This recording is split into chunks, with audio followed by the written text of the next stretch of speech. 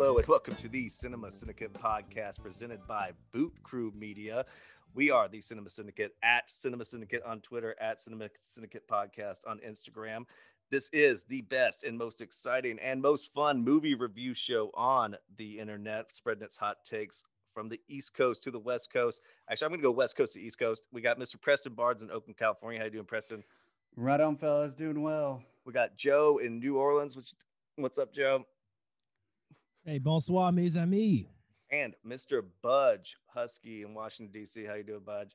Doing well, staying frosty. Wish I had a po' boy in New Orleans with the Boot Crew boys. All right, and I'm Matthew Scott, and we're going to kick this off with Outside the Wire tonight, the new Netflix movie starring Anthony Mackie. But before we get into the movie, we always like to encourage our loyal listeners, if you haven't gone on iTunes and rated our show 5 stars, please write a nice review, give us 5 stars. It really, really helps boost our profile on the biggest podcast, directory in the world. So please do that. It helps us so much. But before we get into Outside the Wire, we are going to do our marquee picks. And since Outside the Wire features some artificial intelligence, we're going to do our marquee picks this week on our favorite AI in movie history. There has been some discrepancies in the Cinema Syndicate Cinema Syndicate text group about the definition of AI. So we'll see what happens.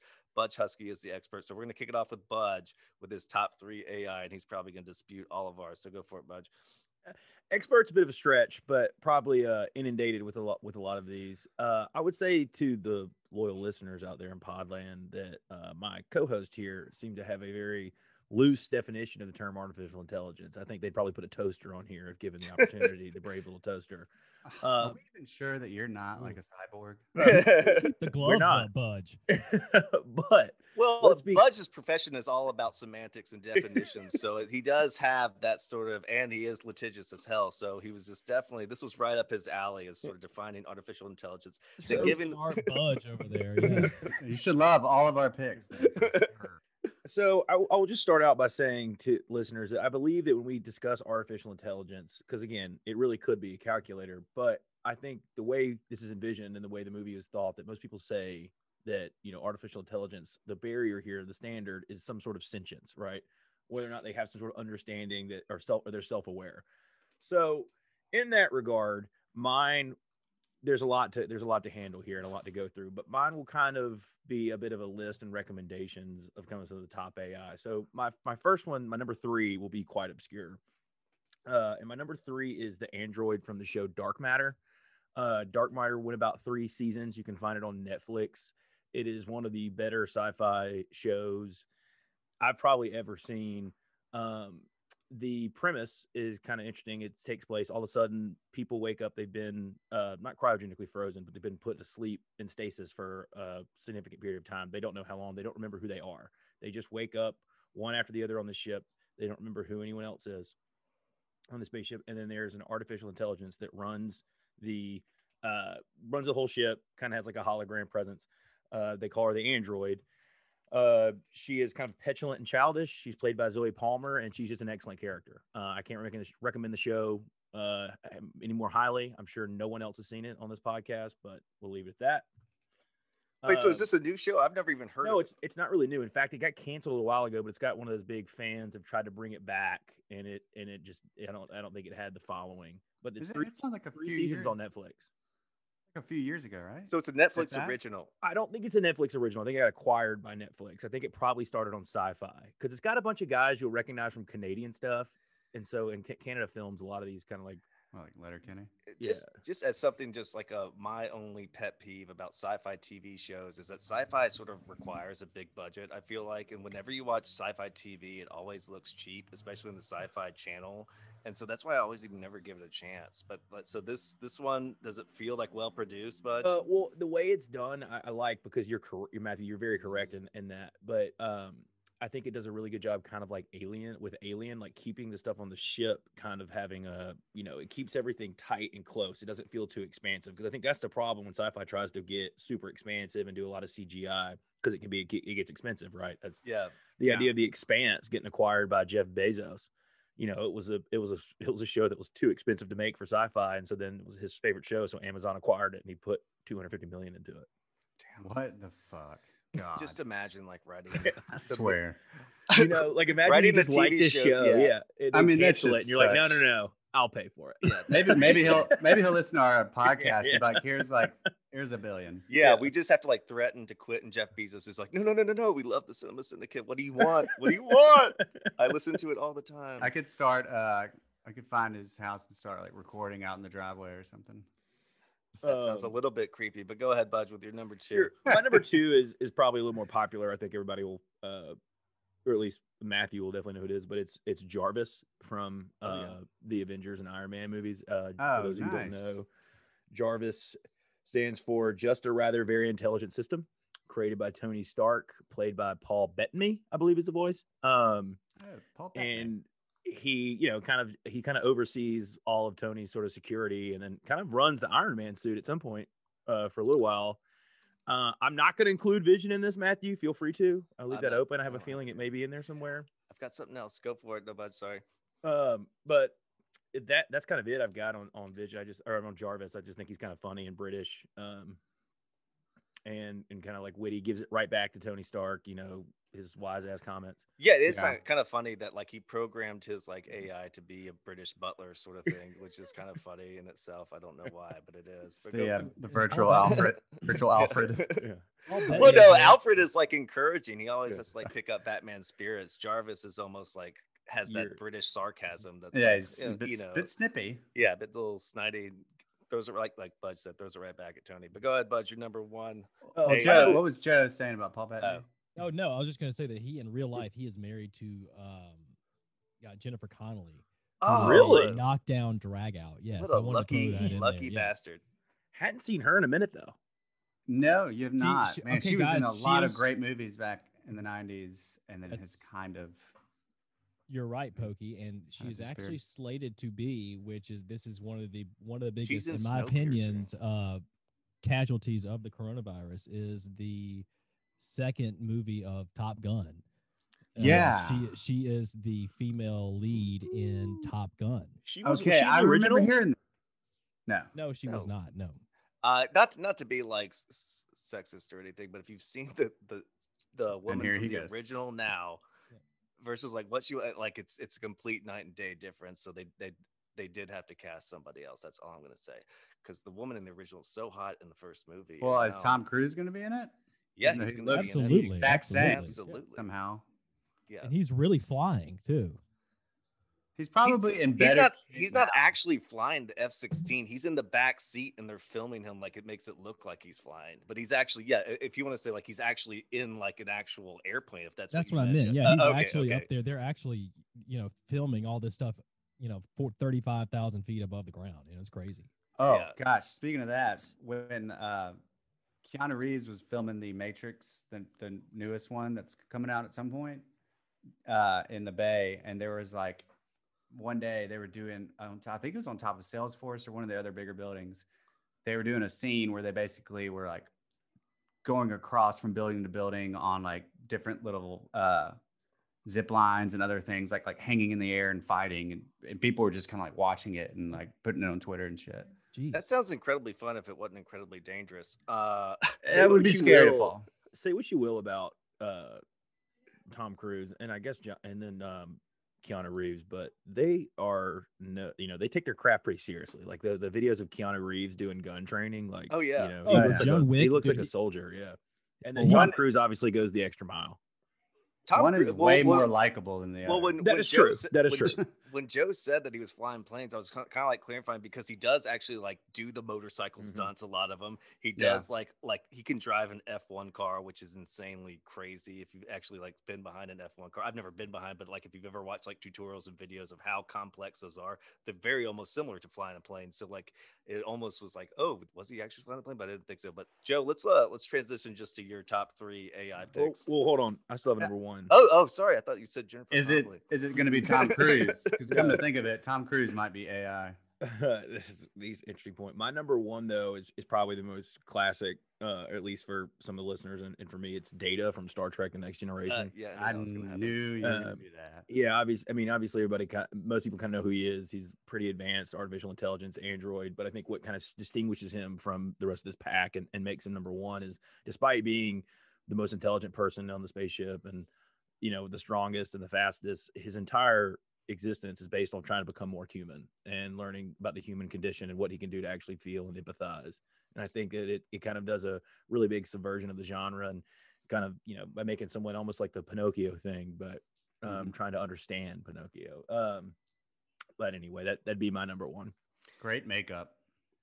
But I mean, did you grow up like watching Star Trek, and like when did you like actually get into it? I could tell you exactly when I got into it. Oh God, the exact day. Like you have a birthday for Star Trek. No, not really. It was we went down for the turn of the millennium 2000. We were in Miami and it rained the entire time. And I wasn't like old enough to like do anything. I couldn't go to the beach, couldn't go to like bars or anything.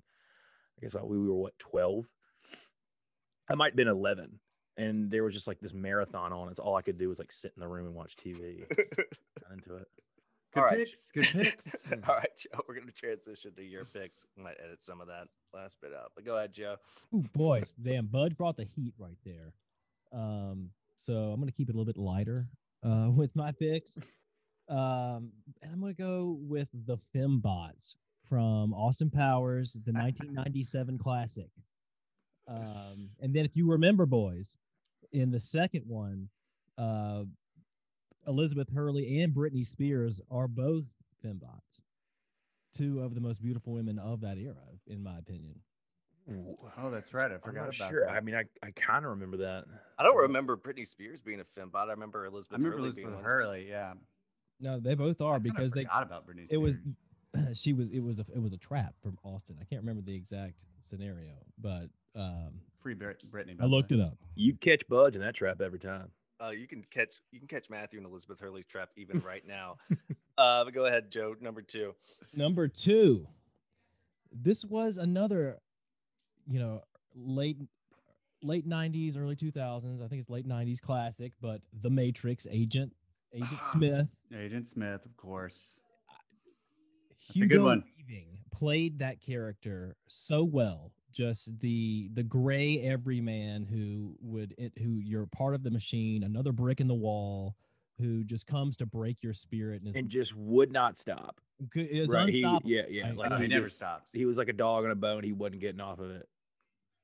Well, I mean, speaking of, it's a common trope though. What Budge was talking about with Data in terms of like wanting to feel and want to be human, and that whole scene where he's got Morpheus hooked up to everything, trying to like break his brain or whatever. Then he takes off the earphones and he just like says, "What isn't that what he kind of like does?" Or am I making that up? Like he kind of is like, "I want to be like he wants to experience being what's real, what's being human." Like he's sort of stuck being like a code in the Matrix. If that am I making that up? I haven't seen the movie in a long time. Interesting. I haven't seen it in a minute either, but it's interesting you say that, Joseph, because what about the technology that like was running the Matrix? Like that was really like the high def AI, right? Exactly. When it became sentient. Because it was able to replicate itself and medicate itself, or it was able, to take over entire human ecosystems. Yeah. I mean, it was unbelievable.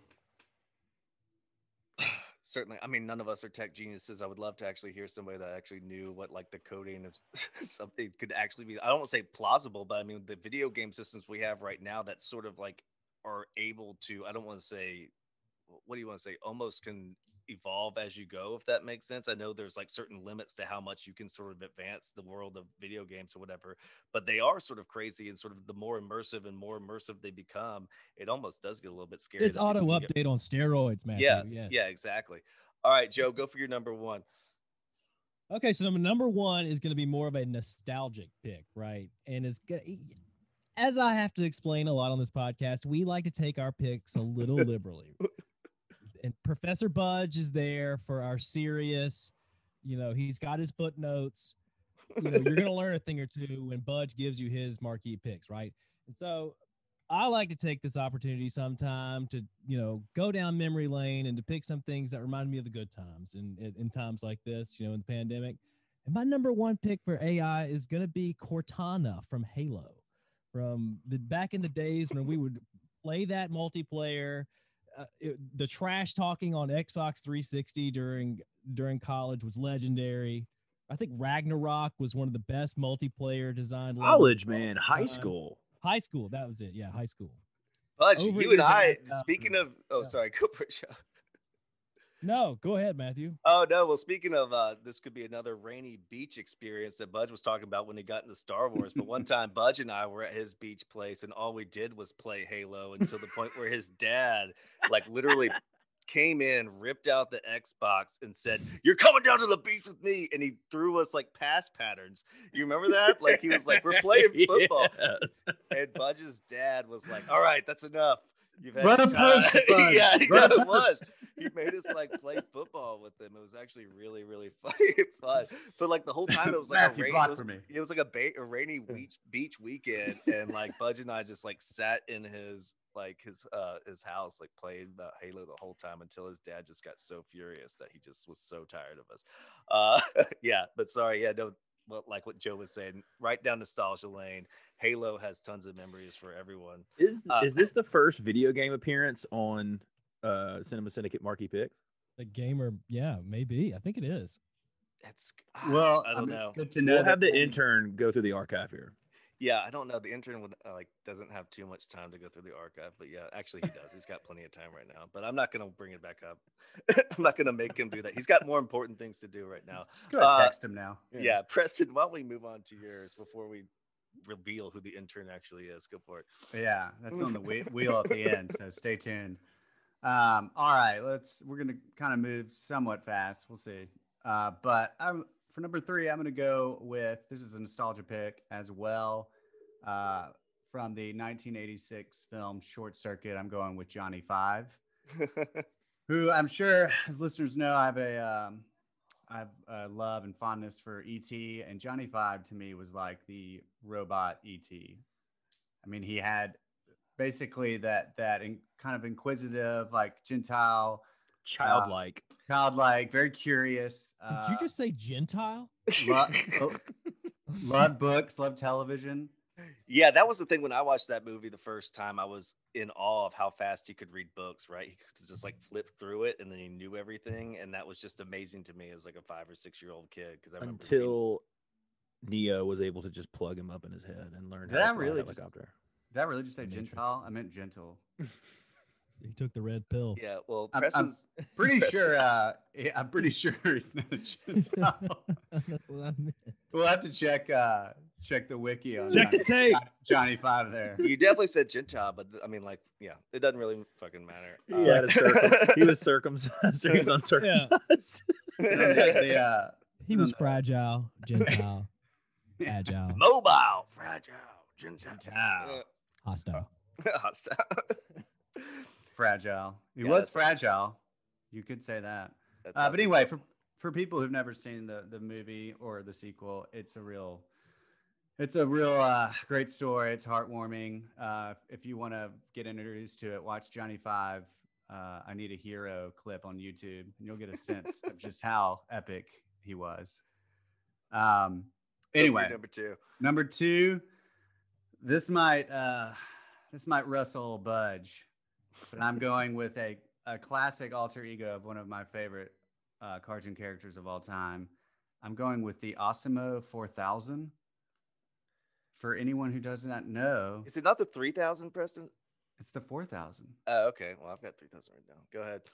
I believe it's the 4000. So you've got Osimo. I've got Osimo, but Joe, is it not Osimo 3000? Without looking it up, because I feel like Joe's a South Park expert. I thought it was the 4000. My vote's gonna go 3000. Well, now we have to look it up. Somebody look it up. Well, Andre 3000. I'm on it. Go for it, Preston. Go for it, Preston. Yeah. Well, obviously, he's hardly a functioning robot, but it's just one of Cartman's best little alter ego characters on South Park in his quest to get secrets from Butters Scotch, the South Park simpleton. We're coming full circle with Britney Spears here because that's like part of the whole plot. Is like because dances, right? Makes out with the Britney Spears dolls or whatever. But he's just there to get secrets from Butters, but then he realized Butters has a tape. It's 4,000. 4,000. Okay, I'm gonna take the L on that. Go for it, Preston. Sorry. Let's just call it a day. But yeah, so he realizes in his little plan that Butters actually has this secret tape of Cartman dancing around dressed up as Britney Spears, kissing a Justin Timberlake cutout. I forgot about that was what the blackmail was. Right. And so once Cartman, Asimo 4000 realizes this, then he has to go deeper into the character, which requires him not to eat. And he gets really hungry. And he also has to like shit and do other things. And there are times where I think he says something like, Asimo must release oil waste. And then there's even a time where he like farts and Butters smells it. And it's like, I didn't know robots had smelly farts or something like that. And he's just like, Asimo, initiate fart sequence. Wait, Preston. Yeah. But is Budge one of those South Park haters? I think he is. I don't know. Can we confirm or deny this? No. We're gonna need some information. I'm not a South Park hater, but my knowledge of the catalog fails vastly in comparison to the three of you. There are a couple of those things like Seinfeld and Curb Your Enthusiasm that are just like holes in the comedy realm that I'm like, Budge is. He's not au fait. That debate is different Curb than this or one. Seinfeld? No, I have seen them. I just you were watching Curb and Seinfeld. I was reading Redwall. I don't love them like other people do. I don't really see like why people think they're just so cutting edge. I kind of find that I don't like that sort of like. It seems like a good time to bring Gentile back up. But I love South Park. I mean, I just don't. South Park's one of those things that was hard to keep up with. It's also very topical. So like if you try to go back and watch a couple seasons, something may go above your head. Or not above your head, you're gonna be like, that was probably really topical when it came out, but that's like 2 years old now. It is. Yeah. I feel like the first like, but that's part of the amazing are way more rewatchable, than the later ones. The later ones are like almost responsive to current events. The first like 9 or so seasons are actually just classic comedy. Like this one is just a setup comedy where he tries to prank Butters and it goes horribly, horribly wrong. I mean, that's just sitcom. And then like, remember he like almost like he goes and like has to like pitch movies as Adam Sandler movies, and then like he goes, Asimo, are you a pleasure model? Like the whole thing just spindles out of control. Where like he tries to just prank Butters, and it turns into where he almost gives oral sex to a movie executive. I mean, it's just absolutely outrageous. Yeah, it gets to the point where he's in a room with Hollywood studio types, and they're like, Asimo, pitch movies, and every movie he's like. So this next one, so Adam Sandler is like he's like a dog. Just like keeps doing all these ridiculous Adam Sandler plots. All right, let's go to number one, Preston. All right, number one was pretty easy for me. I mean, not really a nostalgic pick. I mean, it's just growing up watching this movie. But I'm going with the ever terrifying T-1000 from Terminator 2 Judgment Day, for a multitude of reasons, but I just feel like T-1000 is a kind of a true original in the cyborg machine robot universe. I was terrified of him then, and I still am today, as far as just like he seemed, and I mean, I think he pretty much was completely indestructible. He was so fast. His face never changed. Like he had like that just like scary, like focused face that was just perfect. I forget the guy's name, the actor, but it was really great casting. And he was also just like the sleeker, better model of T-800, which was Terminator. So it seemed like there was no way he could be destroyed. And I just remember as a kid when we were like introduced to T-1000, being like, that motherfucker scares the shit out of me. I didn't use that language, but to this day, I still think it's a highly impressive bit of AI. Budge, do you think the T-1000 was inspired by some like comic book Marvel sort of X-Men, the way to sort of like morph into different, what do you want to say, like shapes, and also like constantly repair itself and things like that? Did you think James he can morph into his victims too? Yeah. I don't think it was like a ripoff of anything. No. I just think it was certainly Matthew inspired by all of that, right? Because it does have its own twist. But what I will say here about Joe and Preston's pick is I will let them both slide. But I do believe that they're, particularly T-1000 and Agent Smith, fall into like a subcategory of Robot Plus. I don't think they really hit the level of AI that was envisioned by this choice. Like AI would be in the case of the Terminator universe, Skynet. In the case of the Matrix, it would be the technology that took over and created the Matrix. It wouldn't be technology within the Matrix. So you feel like Agent Smith though he sort of he kind of he's a little bit different, yeah. but he is self-aware. If that was sort of like sentience was. What I said I'd let it slide. Okay, I said I would let it slide. So do you think skinning your teeth? Do you think T-1000 needs a little bit more sentience, a little bit more? Yes, I do. Coffee shop talk because he's programmed to do one thing. That's all he's going to do. Well, he's good at it. There's no doubt about it. But then we could save this category for robots, and he'd be in there. He'd be one of the more badass robots, and also movie villains. I believe he was on your list then too. He wasn't, but that was Noam's number one pick from the Cabin in the Woods episode. So we're gonna move on to my picks. Okay. Some of these have already been taken, so there's not really much to talk about. I've got number 3. I've got Agent Smith from The Matrix, so already discussed. Number 2, sort of something that Budge already had, but kind of the opposite, sort of Jarvis's enemy almost, his evil twin. But I've got Ultron from Age of Ultron. I knew somebody would. Nice. I really like the Age of Ultron movie, and I actually love James Spader's sort of like menacing voice in there. Whose voice is better, Paul Bettany or James Spader?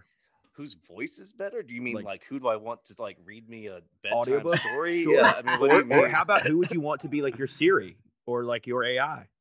I feel I would like to alternate between the two, like depending on my mood. Like if I was in a really good mood, I'd love to have Paul Bettany. But if I was just sort of like feeling a little like aggressive, just give me James Spader. Like if I'm ready to like get a handle on. Spader's got a great voice. I mean, I know, like, so does Paul Bettany. Yeah, I don't know. Any character it seems like Spader does, especially recently. It's his voice. Well, they're totally different tones. Like I said, Bettany's like more cheerful with that like Dick Van Dyke almost cheerful British accent, whereas James Spader, like it's almost like he's like talking in a well with like a bunch of people doing drugs. Like he's like, "Come on," but that's a terrible impression. But you get the idea. Matthew, do you remember when Paul Bettany was the hype man in A Knight's Tale? Yeah, he was. Was he Chaucer? I think he was Geoffrey. I think Chaucer. he was Geoffrey Chaucer. Yeah. Well, the very end, it's like revealed. He was also the albino assassin in Da Vinci Code, which is so weird. His name was Silas. Yeah, he is. Which is kind of crazy. That was Paul Bettany, yeah. And like you would not believe, but I've been, it's been on Netflix a lot, and I've read all those Dan Brown movies. I mean Dan Brown books, so I always sort of rewatch them sometimes. All right, and number 1. Preston picked this, and we had a little quick correction. I wrote down Osimo 3000, but it is 4000. Thanks to Preston. Kind of already discussed, but again, I love that. That's probably, if I had to rank it, probably would be in my top 5 favorite South Park episodes of all time. Yeah, same for sure. That's so all right. Good. So before we move on to Outside the Wire, which is our featured movie of this episode, anybody got any last minute selections that they were going to plug in, but didn't really couldn't fit them into their top 3 before we get in? I mean, this was a bit of a struggle. I kind of thought like the Siri from Her would have been a good choice. I also thought that I was going to say Ultron would have been good, or Vision. But I mean, there's just a lot like Hal. Hal, yeah. Would have been a good one. No Tars. No, I can actually, you know what? I considered Tars, but when Budge was in that group text, I was like, oh, I should take that off because that's not technically AI. But I love the comment that one of our mutual, like, not admirers, they don't admire us, but people that we like on Twitter, Budge and I do. But Spencer Hall was like, you got to respect Matthew McConaughey because he just reprograms Tars to be that guy that goes and gets some beers from the fridge while he's watching watching the world blow up in space. Hey, Tars. Yeah.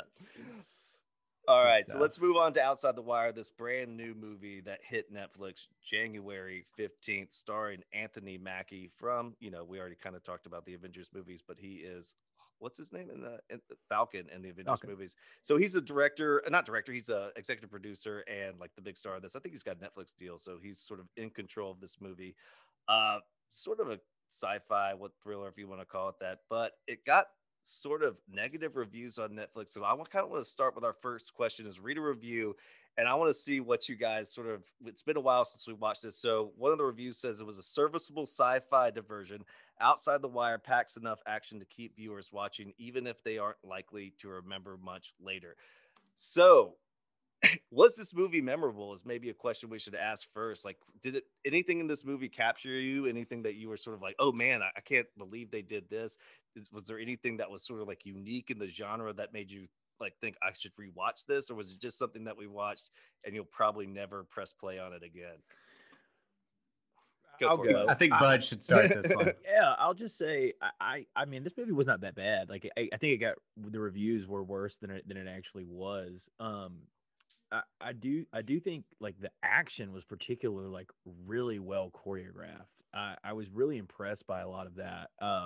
I think it's a classic Netflix film in that you can see that most of the money is on the top, and then that there are like some significant gaps in particular with like actors and even some of like the CGI and maybe some of the decorations. But man, the Gumps, first of all, I LOL'd when that happened, when they were called the Gumps. The Gumps, yeah.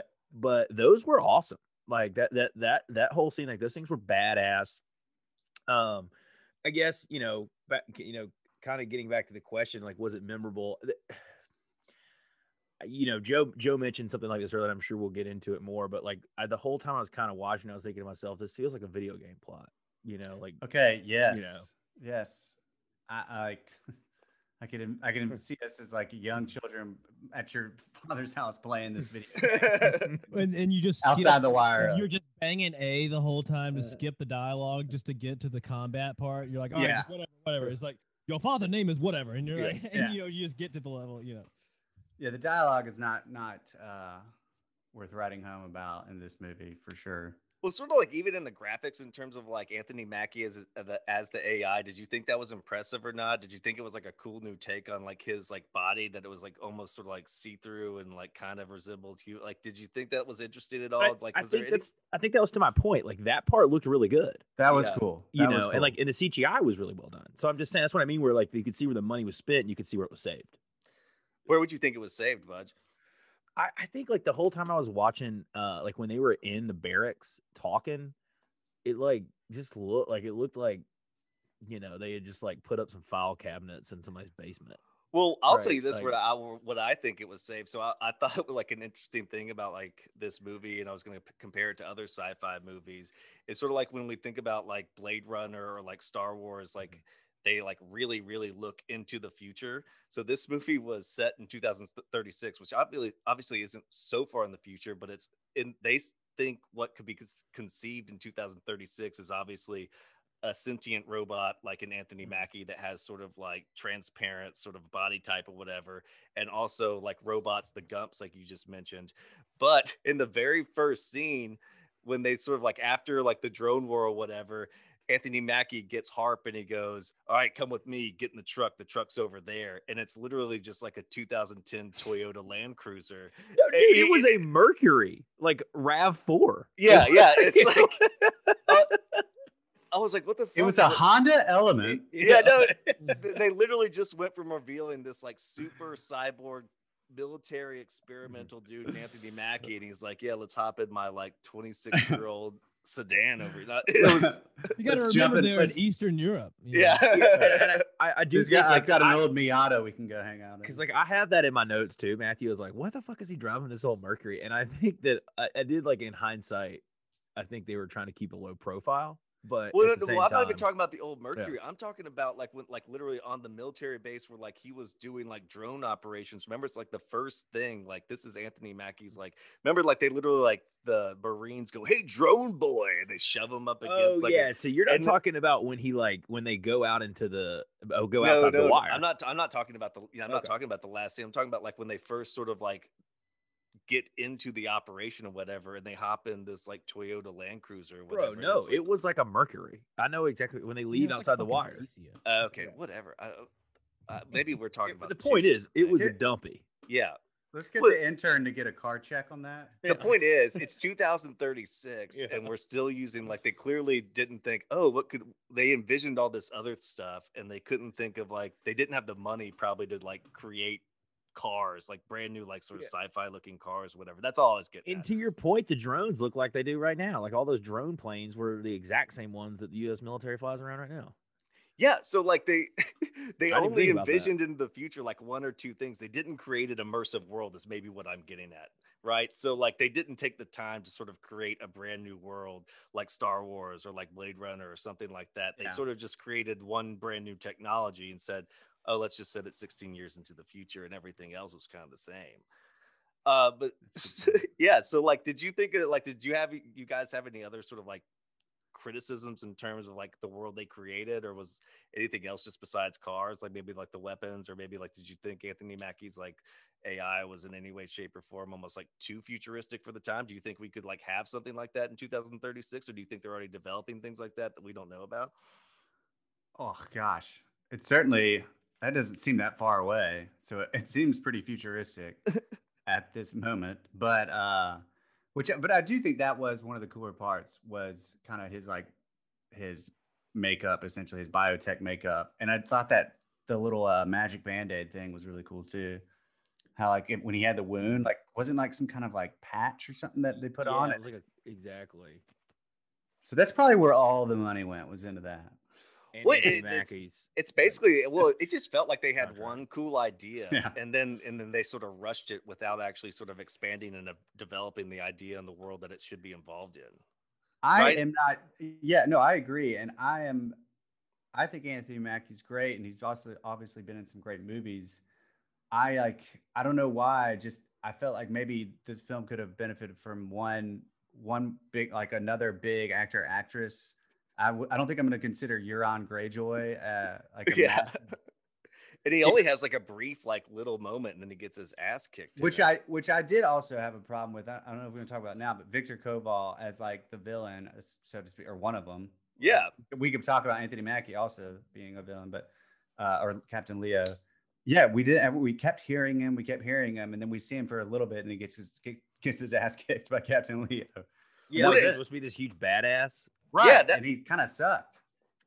It's funny you call him Euron Greyjoy, and to the listeners, this is currently streaming on Netflix, and I recommend it again. But it's a Danish political drama called Borgen, and that guy plays like the PR spin guy, and he's like this huge pussy. So it's kind of funny like seeing him in that role. Yeah, he is Danish. It's kind of funny because like he kind of played the same like Euron Greyjoy kind of character, but Ukrainian or whatever, just sort of that kind of crazy bad I don't play by the rules kind of character, but he was just a little bit different. Obviously, not dressed in like black leather and kind of morbidly incestual at the same time, but it was just sort of weird. The movie could have benefited from a little bit of that, perhaps. Did you guys like Joe? Like when you were watching the movie, were you sort of like wanting to see more from the villain, like kind of see him, but like more in terms like involved in the plot, or did you not mind that like Victor Koval was sort of lingering over the whole operation? Was the reveal worth your while, or what'd you think?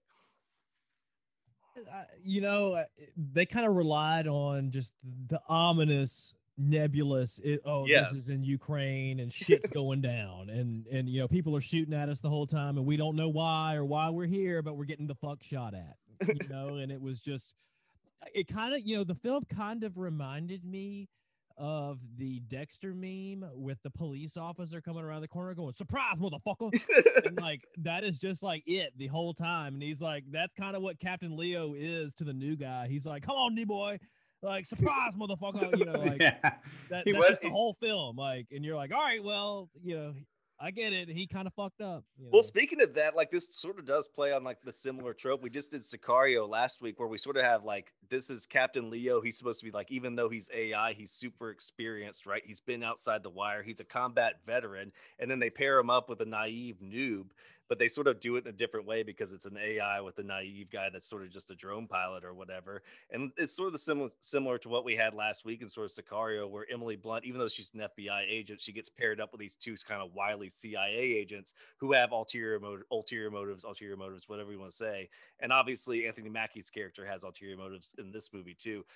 Which one do you think kind of did? Obviously, I think we know which one did it better, but do you like think that this was almost too cliche, or did you like the sort of twist on it where it was sort of that veteran with a noob type of trope, or do you think it like sort of worked, didn't work? What do you think, Budge? As far as like it sort of was a traditional movie, but sort of set, like we said, in the future and in Ukraine, and sort of like it was just a little bit different.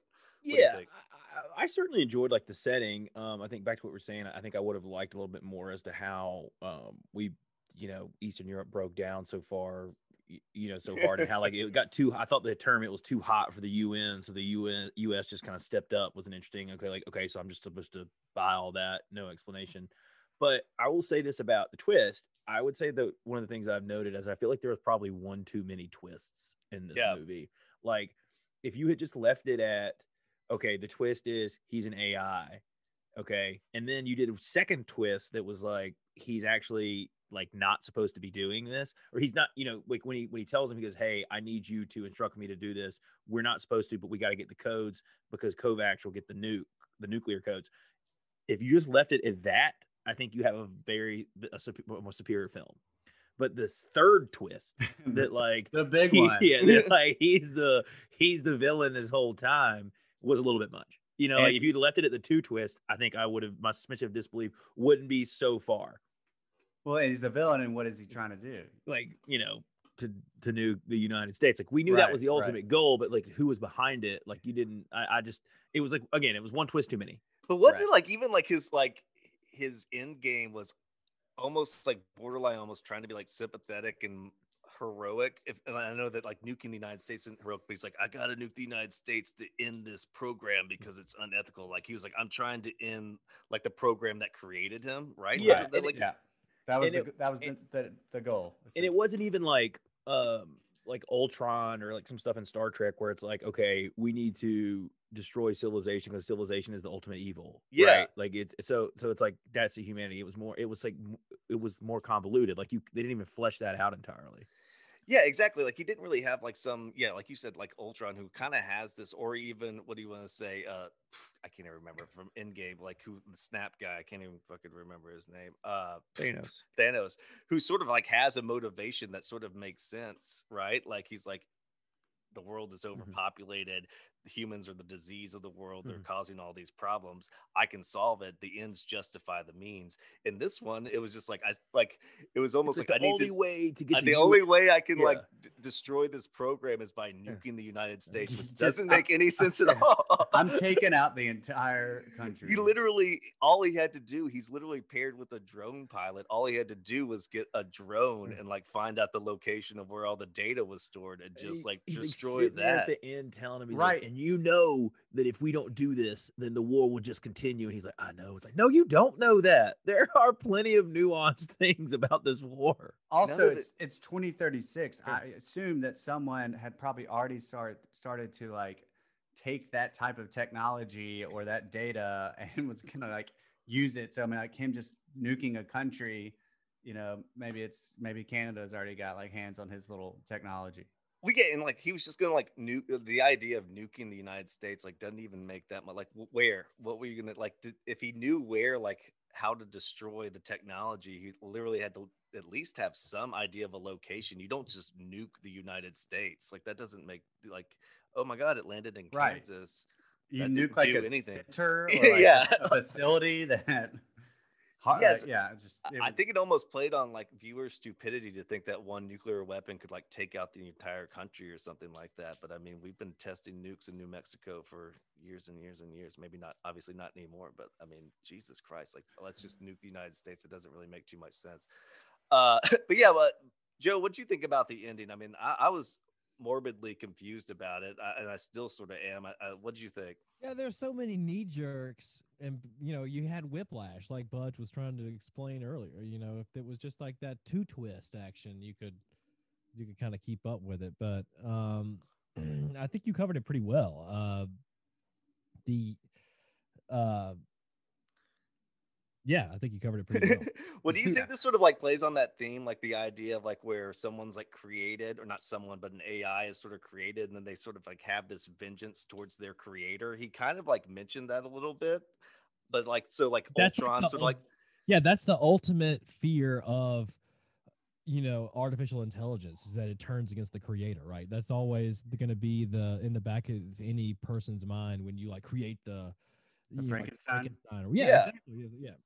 So like Frankenstein's monster, Ultron, like even like Homelander, when we like the boys, he's sort of like fascinated with how he like came to be. Paradise Lost, like the devil sort of is fascinated with God because he was created by him. Star Trek Discovery season 2. Yeah, obviously. And like, so Geppetto, Pinocchio. Would you have liked to see, like, he does mention the creator a lot. And I thought that was going to be some type of twist reveal, but it really he just sort of wants to nuke the whole United States. Like, would you have liked to see something maybe a little bit more intimate with Anthony Mackie's motivations? Or what do you think, Budge? Like I said, I'd almost rather not even see that plot line. Just keep it at, hey man, so shocker, I'm an AI.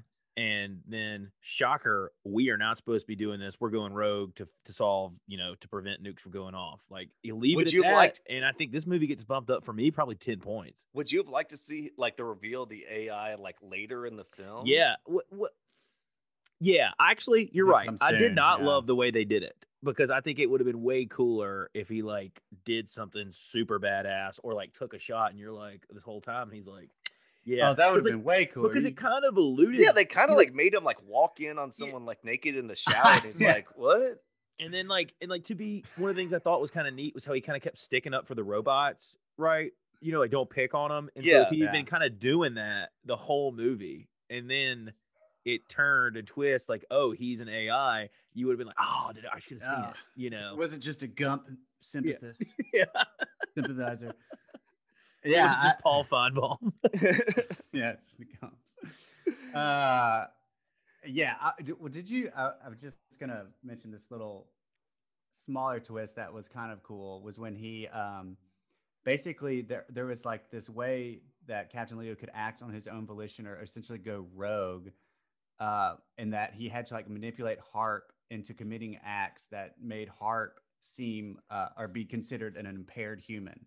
Thus, like once that was, and since he was with Leo, once that occurred, Leo now could like do whatever he wanted. Did y'all catch that kind of towards? No, I did, but to be honest, I had a hard time grasping it. It was a bit far fetched, and out of nowhere, and I was like, well, shit, this AI is, I guess, very smart in those loopholes. It took me back to the LSAT and trying to do logic games, and I was like, you know what? There's a reason this sucked. Well, I think it was just like that movie, like it wasn't as engrossing or sort of like it didn't like grasp your attention enough to where you sort of like pick up on it. So when they do that sort of like Sherlock Holmes reveal, like, haha, I've been tricking you the whole time kind of thing, you kind of go and it like flashes through you, like they sort of like flash back and show all the things where he was lying to him and manipulated them. Yeah. You sort of go, you took out my tracker. Yeah, you sort of go, oh, I was looking on my phone during that part. Shit. Like it just wasn't as interesting in a movie to where like I was thoroughly engrossed in that. I kind of was like, oh, okay, I guess I get it. This is totally off topic, but I just saw it in my notes and I forgot that I laughed out loud again when I saw it. Speaking of where they saved money, did y'all happen to notice that when in the bank with the hostages, all the Eastern European like bank employees were wearing like 80s clothes? Like, well, that's which at that point would have been like what, 50 years old, over 60 years old? Yeah, they would have been expensive vintage clothes, actually. Yeah, I don't know. But that, it speaks to sort of what Joe was saying. It's Eastern Europe. Who knows? They probably were walking around with Walkmans too and thinking they were cool. No, but one last thing that I kind of want to mention before we sort of move on to like our fun questions or whatever was what you guys think about that sort of, because I think this would have been better if they didn't reveal. Actually, I don't know. So I want to get your opinion. When he almost does that sort of Crocodile Dundee thing with like the refugees who are shooting them up, and he sort of calms them down and he puts the weapons down. What was like, did you think the point of that was that he was some like AI that could like relate to humans? Like it doesn't really come up again. Or do you think that was like sort of a foreshadowing that he can sort of manipulate humans and get what he wants? Do you know, like it was sort of like a weird moment in the movie. And I don't know if it like came back, or do you think it did come back? What do you think? I don't think he could ease their emotions or something and like calm them down in that one little moment. That's what you're talking about? Yeah, like so he like bargains with them, like because they're like holding something hostage, and he says, "We'll give you the vaccine if you like give us the truck." Like, right? I forgot exactly what it was, but like he's able to sort of like calm them down and negotiate with them. But that it came shortly after he was revealed as an AI, and so like I thought they were trying to sort of almost play off of that a little bit. What'd you think, Budge? I don't know if I saw that. I just kind of thought that was going to go more along the ways of trying to show how he was a good negotiator, or that he saw more than just, okay, he could see the forest through the trees, right? He didn't see immediately this had to be a gunfight. He's like, if we can just give them the truck and give them the medicine, we can all be on our way. Like this skirmish isn't going to give us Victor Kovac, or Cobalt. Yeah, I didn't know if it was like a way to almost demonstrate that he's more human than like, because maybe we were thinking at that moment that he's sort of just a robot, but he sort of has these human qualities. Like even in the car ride over to it, remember he's like talking about Harp's girlfriend, and it really comes across as really forced, but I didn't know if that was just really bad dialogue or if it was intentional at the same time. He's like, oh boy, he was like, want to stick that meat stick in or taco, and you're like, good God, man, what are you? That was so about? Bizarre. I hated it. I couldn't tell if it was like, oh man, this is a robot who doesn't know how to communicate, or if these are just terrible jokes written into the movie. Right after that, so dumb. You're talking about with when they're like with not the hostage, but like with the guys holding up the medic truck. I thought about Joseph because I chuckled when he's like talking about the guys like, man, don't wear that. Like we can't. Why do I look like this? So we're not targets. I'm like, God, y'all are two black dudes running around Eastern Europe. I don't care if it's a war zone or not. You're gonna stand out. That's what I mean. Yeah. It was like we prefer a neutral face. I was like, we're the first black people they've ever seen. Like, what do you? Okay, all right. I'm glad we brought that up because when he said that, the first thing I thought was like, what was the determinative factor here for neutral face? Yeah, this doesn't add up. They've never seen that many people like you, right? I mean, you've got robots running around. I don't know how many brothers there are in Belarus these days or in the Eastern Bloc, but especially ones that are sprinting at perfect symmetrical like form, through the streets. Gosh. Yeah, I don't know, but like, what if it was originally written for a white guy? But is that like if it's 20? I mean, like. America's diverse enough to where we have there are so many Russians and Ukrainians in the country already. You know what I mean? Like they could have just been like, we have our own, you know what I mean, Russian and Ukrainian agent. You know what I mean? Like I don't know. They just like the way they explained it was so weird. I don't know. It was just like a neutral face that they will. You know, it's like okay, like just say this guy's a badass and we'll take that too. You know, it's just a ton of opportunities where it could have been really cool, whether it's with like just the reveal of Anthony Mackie's character as AI or in that description right there that you were talking about, Joe. Like they could have just done something way cooler. Like just maybe lengthen the writing session from 30 minutes to like an hour and a half. Like figure it out. Yeah, it did. That did just feel like one of those moments where they're just trying to progress the plot. Like if you're thinking in the back of your head, like why did they pick a black guy and they just threw some kind of throwaway line and you go, okay, whatever, and go with it. But when you like actually think about it after you watch the movie, it doesn't make too much sense. All right, so this is part of the part of the podcast where we actually do the wheel questions, but I don't have the wheel with me tonight. I forgot it, so we're just gonna do 3 or 4 questions anyway. So we always like to ask. This is Joe's favorite question, so let's make this movie sexier. This movie does not have much sex appeal. This is like 3rd or 4th movie in a row. We could have used a little bit more. How would you guys have made Outside the Wire just a little bit sexier? Joe, go for it. Okay, you could have made it a little bit sexier at the beginning of the film, right? You could have taken before it gets all serious, you know, with the bombed out kids at the orphanage and shit. Before you get all that, you could have put as a way to set that up as a juxtaposition. You could have put like a scene in one of those, you know, air conditioned trailers in Las Vegas or where they have the drone pilots hang out for the day before they go back to their house or whatever, you know what I mean? And they could have had like some really hot stripper, somebody come in from a party, and like you could have seen some skin or something before the boys go in there and then they blow up somebody's wedding. You know what I mean? Like, like a really they could have really jarring juxtaposition. Yeah. Or like to kind of piggyback on what Joseph said, like one of the things that I kind of marked down was like how callous, you know, the drone pilots were. So like maybe show that like the place that they were like letting go of their emotions, or that like he and that girl who sat beside him like went back to the trailer out where they pilot the drones and just had some crazy fuck session. They were like, that's where they were letting out all that stress and emotion. Oh yeah, that's a good idea. What do you think, Preston? I'm just gonna have to go with some gump on gump action. I think that would have been just kind of like in the background. You just see two gumps humping each other. Preston, I know you noticed there was a dog gump, like a canine gump. Oh, I definitely scurried across. Yeah, yeah. There was we didn't talk much about the gumps, but they were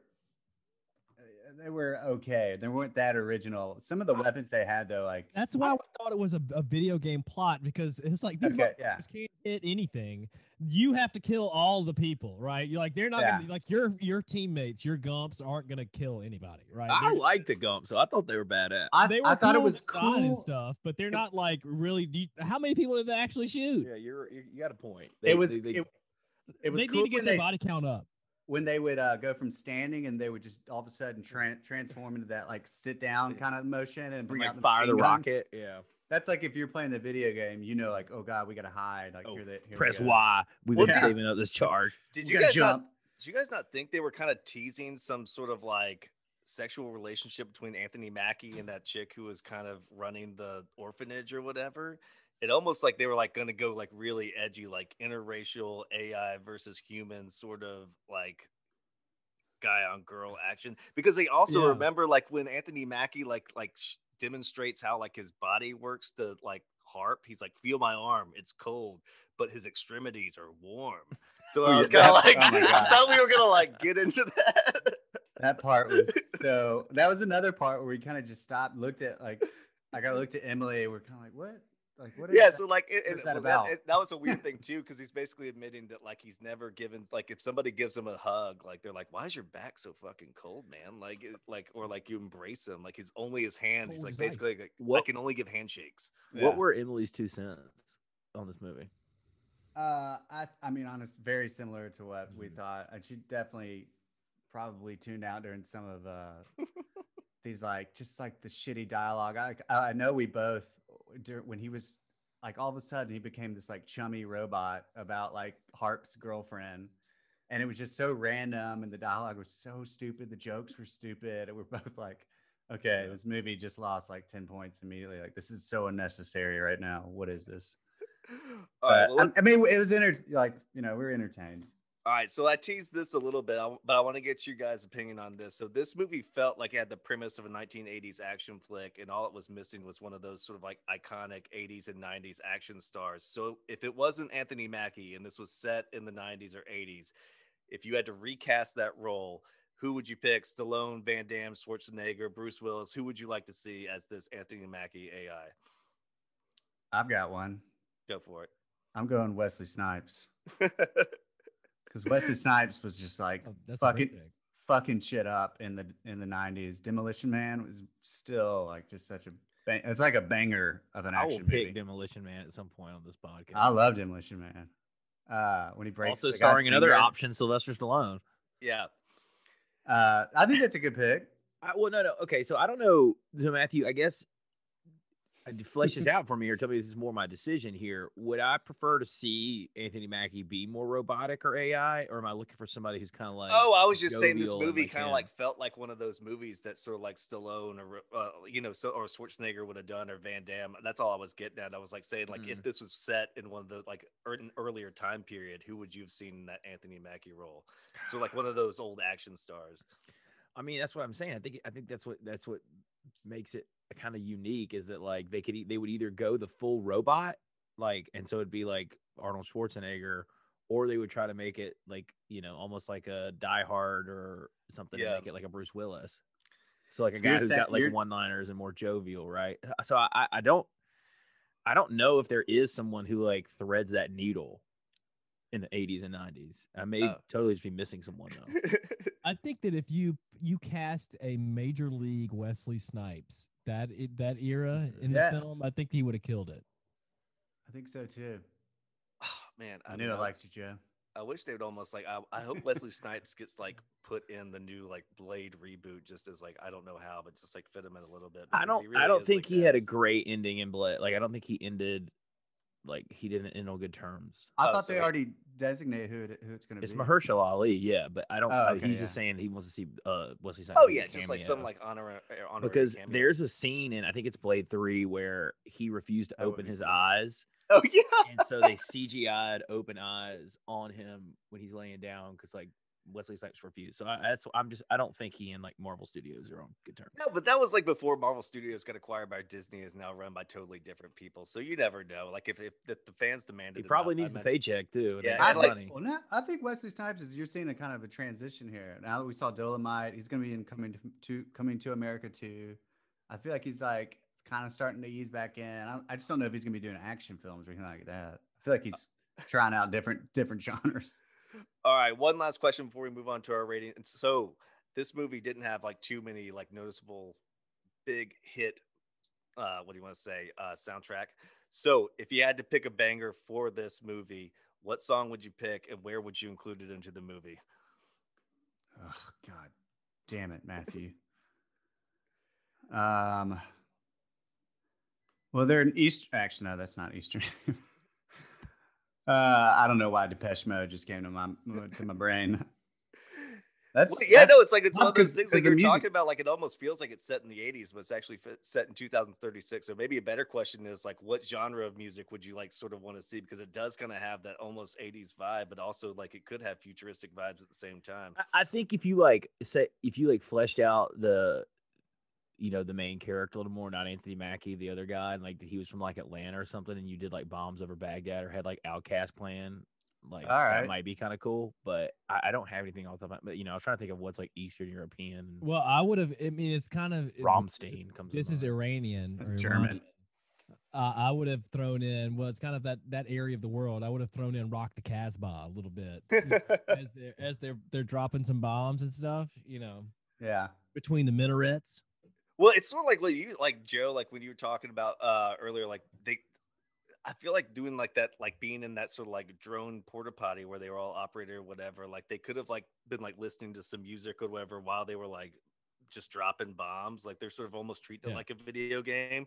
They're just in a total game session, like listening to whatever they want, and then they take it off and like they're like, oh yeah, you just killed 38 people. It's Thunderstruck. Yeah, it's like it would be like a cool not a cool, but it sort of just shows it would have created more distance, like what they were trying to create in terms of this guy only is a drone operator and this guy lives like in the war zone. So like if you had people sort of like having fun, being able to listen what they want to while they're like almost killing innocent civilians, it really would have sort of created that contrast maybe a little bit more. Well, fun tidbit, the guy who did the score, Lorne Balfe, I think is how you pronounce it, he does a lot of video game scores. So Jesus. There's the connection. All right, brought it back. Let's move on to the ratings. I'm sure everyone's got a really, really high rating for this. So we'll start off with the acting. Preston, what do you want to do with the acting out of 25? God, I mean, this is tough because I think Anthony Mackie can be really, really good. I think he should be in better roles, better movies in general. Although I'm sure this was quite a fine payday. But like, it's just not that great. And it's not just him. I think it's a lot of other people. I mean, Harp's okay. I mean, I forget the actor's name, but probably brings the most like emotional vigor to the role, to the film. But I'm just gonna give it a 15, and I feel like that's kind of generous, but a 15 because it's okay. It's decent. What do you think, Joe? Out of 25, what do you give the acting? Yeah, Anthony Mackie, I don't think this was that bad of a performance from him. I actually enjoyed him, and I would love to see more films with him starring in it. But I thought that where the film lacked a little bit was in the technical advisor department, where it really didn't feel like these were real soldiers or Marines. You didn't get like these were fucking leathernecks or whatever. You know what I mean? Like they weren't, I don't know, they weren't trained soldiers, and it didn't seem like Harp really acted like one either. For him to be an officer in the United States Air Force, like you figure he would have had to like learn how to at least handle a weapon. You know what I mean? Like it just seemed like he was a little bit lost. And a lot of the times when he was under fire, it seemed like he was like just hopping around and like didn't really seem that tactical. Let me put it that way. So I'm gonna go 16. What do you think, Budge? I give it a solid 19. I mean, I kind of think y'all kind of nailed it. Anthony Mackie does a fine job. The other guy had his moments. I guess this really goes more to characters, but there wasn't really particularly any like poor acting. But I like what Joe kind of mentioned about. I just didn't necessarily buy sometimes that these guys were battle hardened or had seen like a lot. Yeah, I mean, if you're talking about just like the main 3 or 4 people, because even when you go on the Wikipedia page, it only lists like 6 actors in terms of who are like notable characters. So it's really a small cast. And so what Joe was talking about in terms of like the other soldiers, they're probably just sort of basically extras in a sense.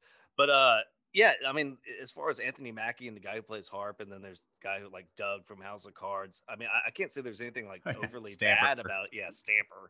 Doug. But I mean, there wasn't anything overly bad, but I don't enjoy the movie. I thought some of it was more of a failure on writing, and also just like maybe the whole production in general. I don't know if the acting was terrible.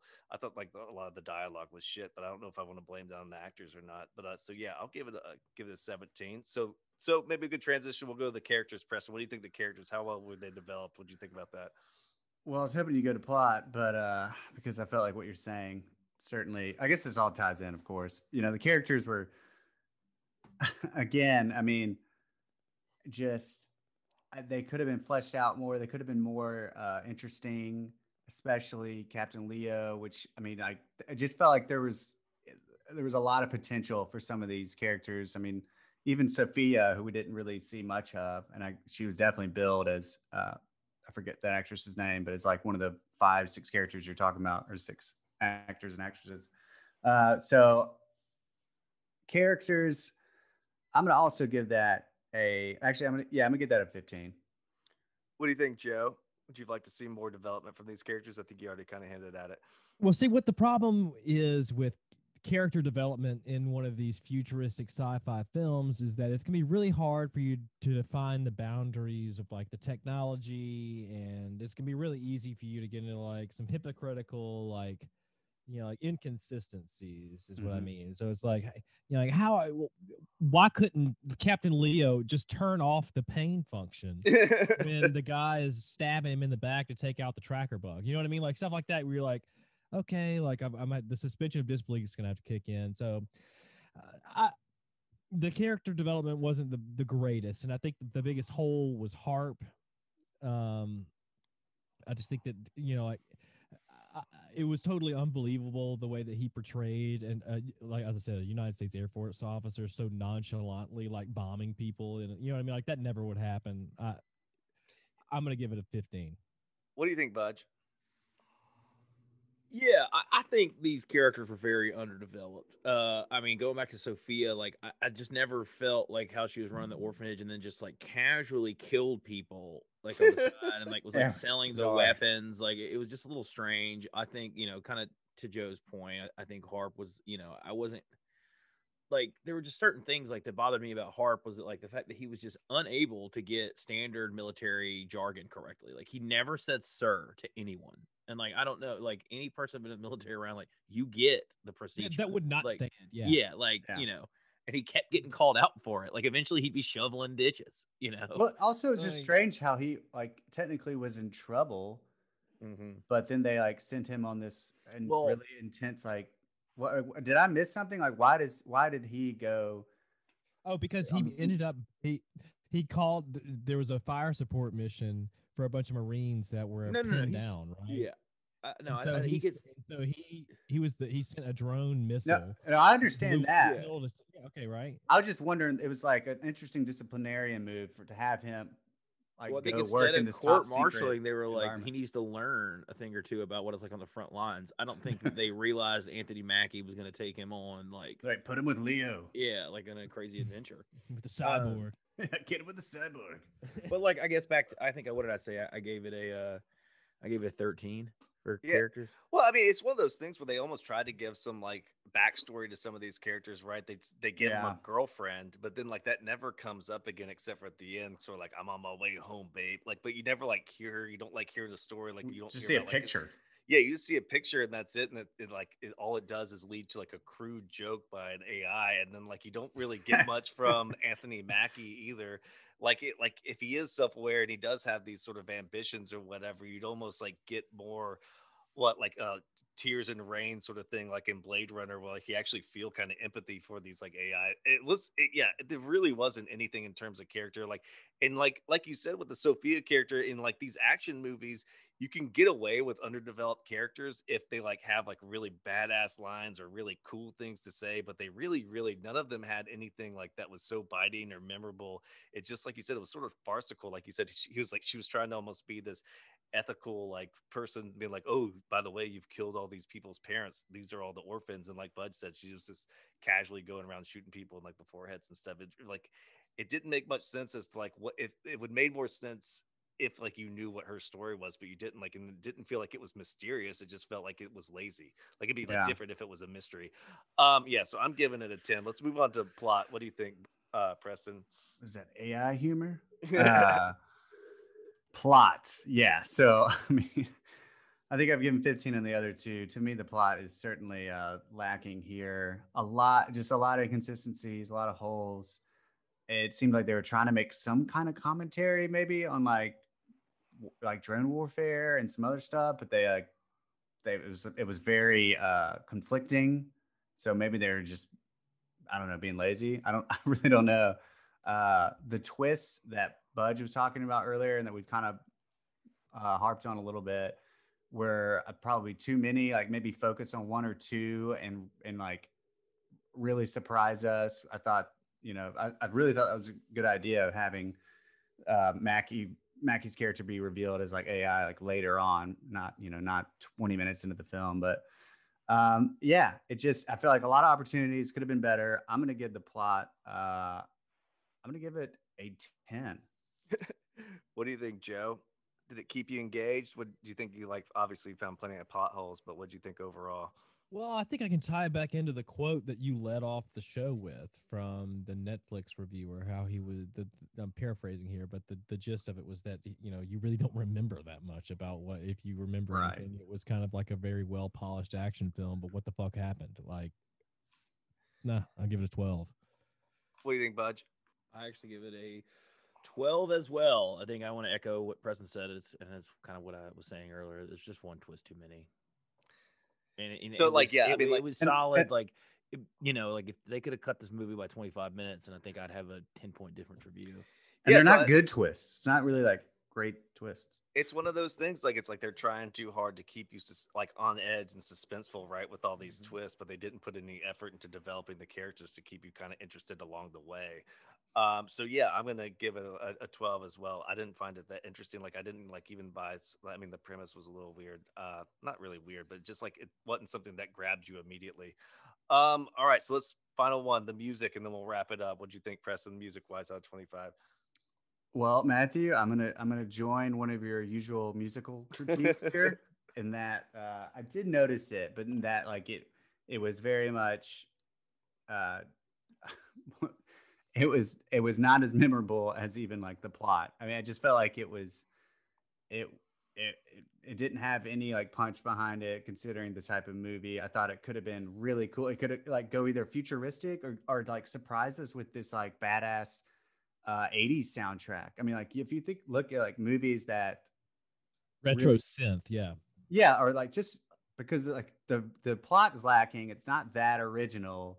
If you just threw in like a fire soundtrack just out of nowhere and like really focused on it and went for it, I feel like this movie would have been a lot better. But what you're getting is like a video game score, which is what this guy's apparently pretty good at. So in that regard, it's probably just serviceable to the film, but it's just nothing special. It's nothing memorable. It's like Jason Segel in the studio and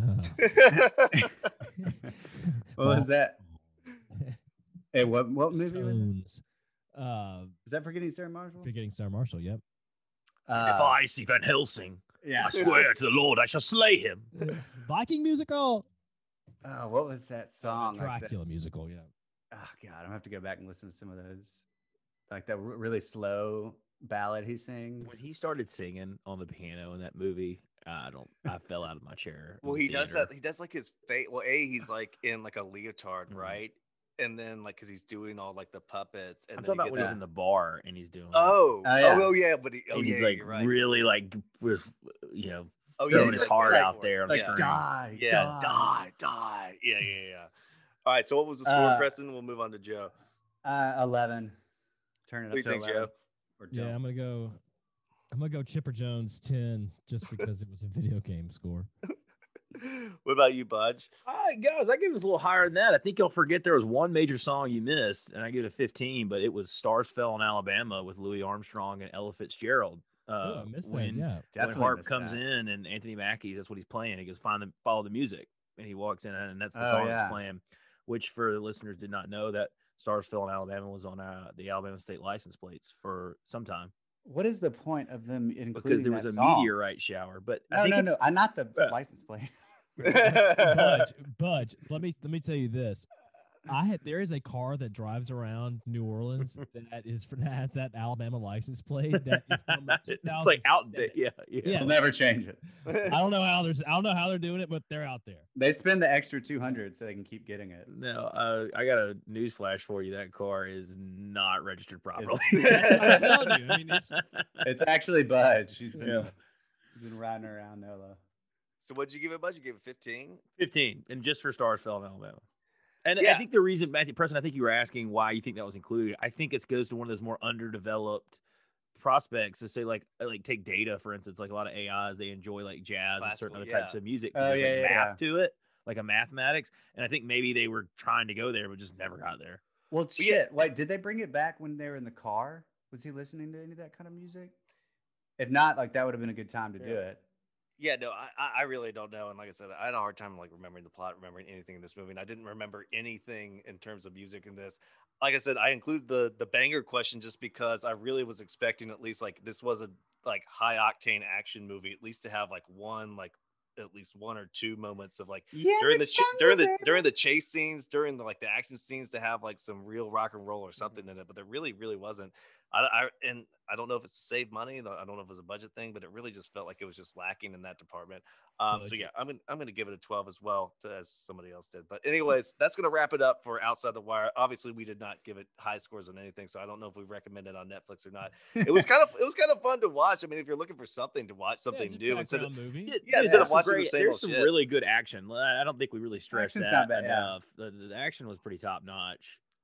Well, I will say the one scene that was probably the best is when Anthony Mackie beats up what you want to call it, Victor Koval. Yeah, Victor Koval was kind of like a critical moment.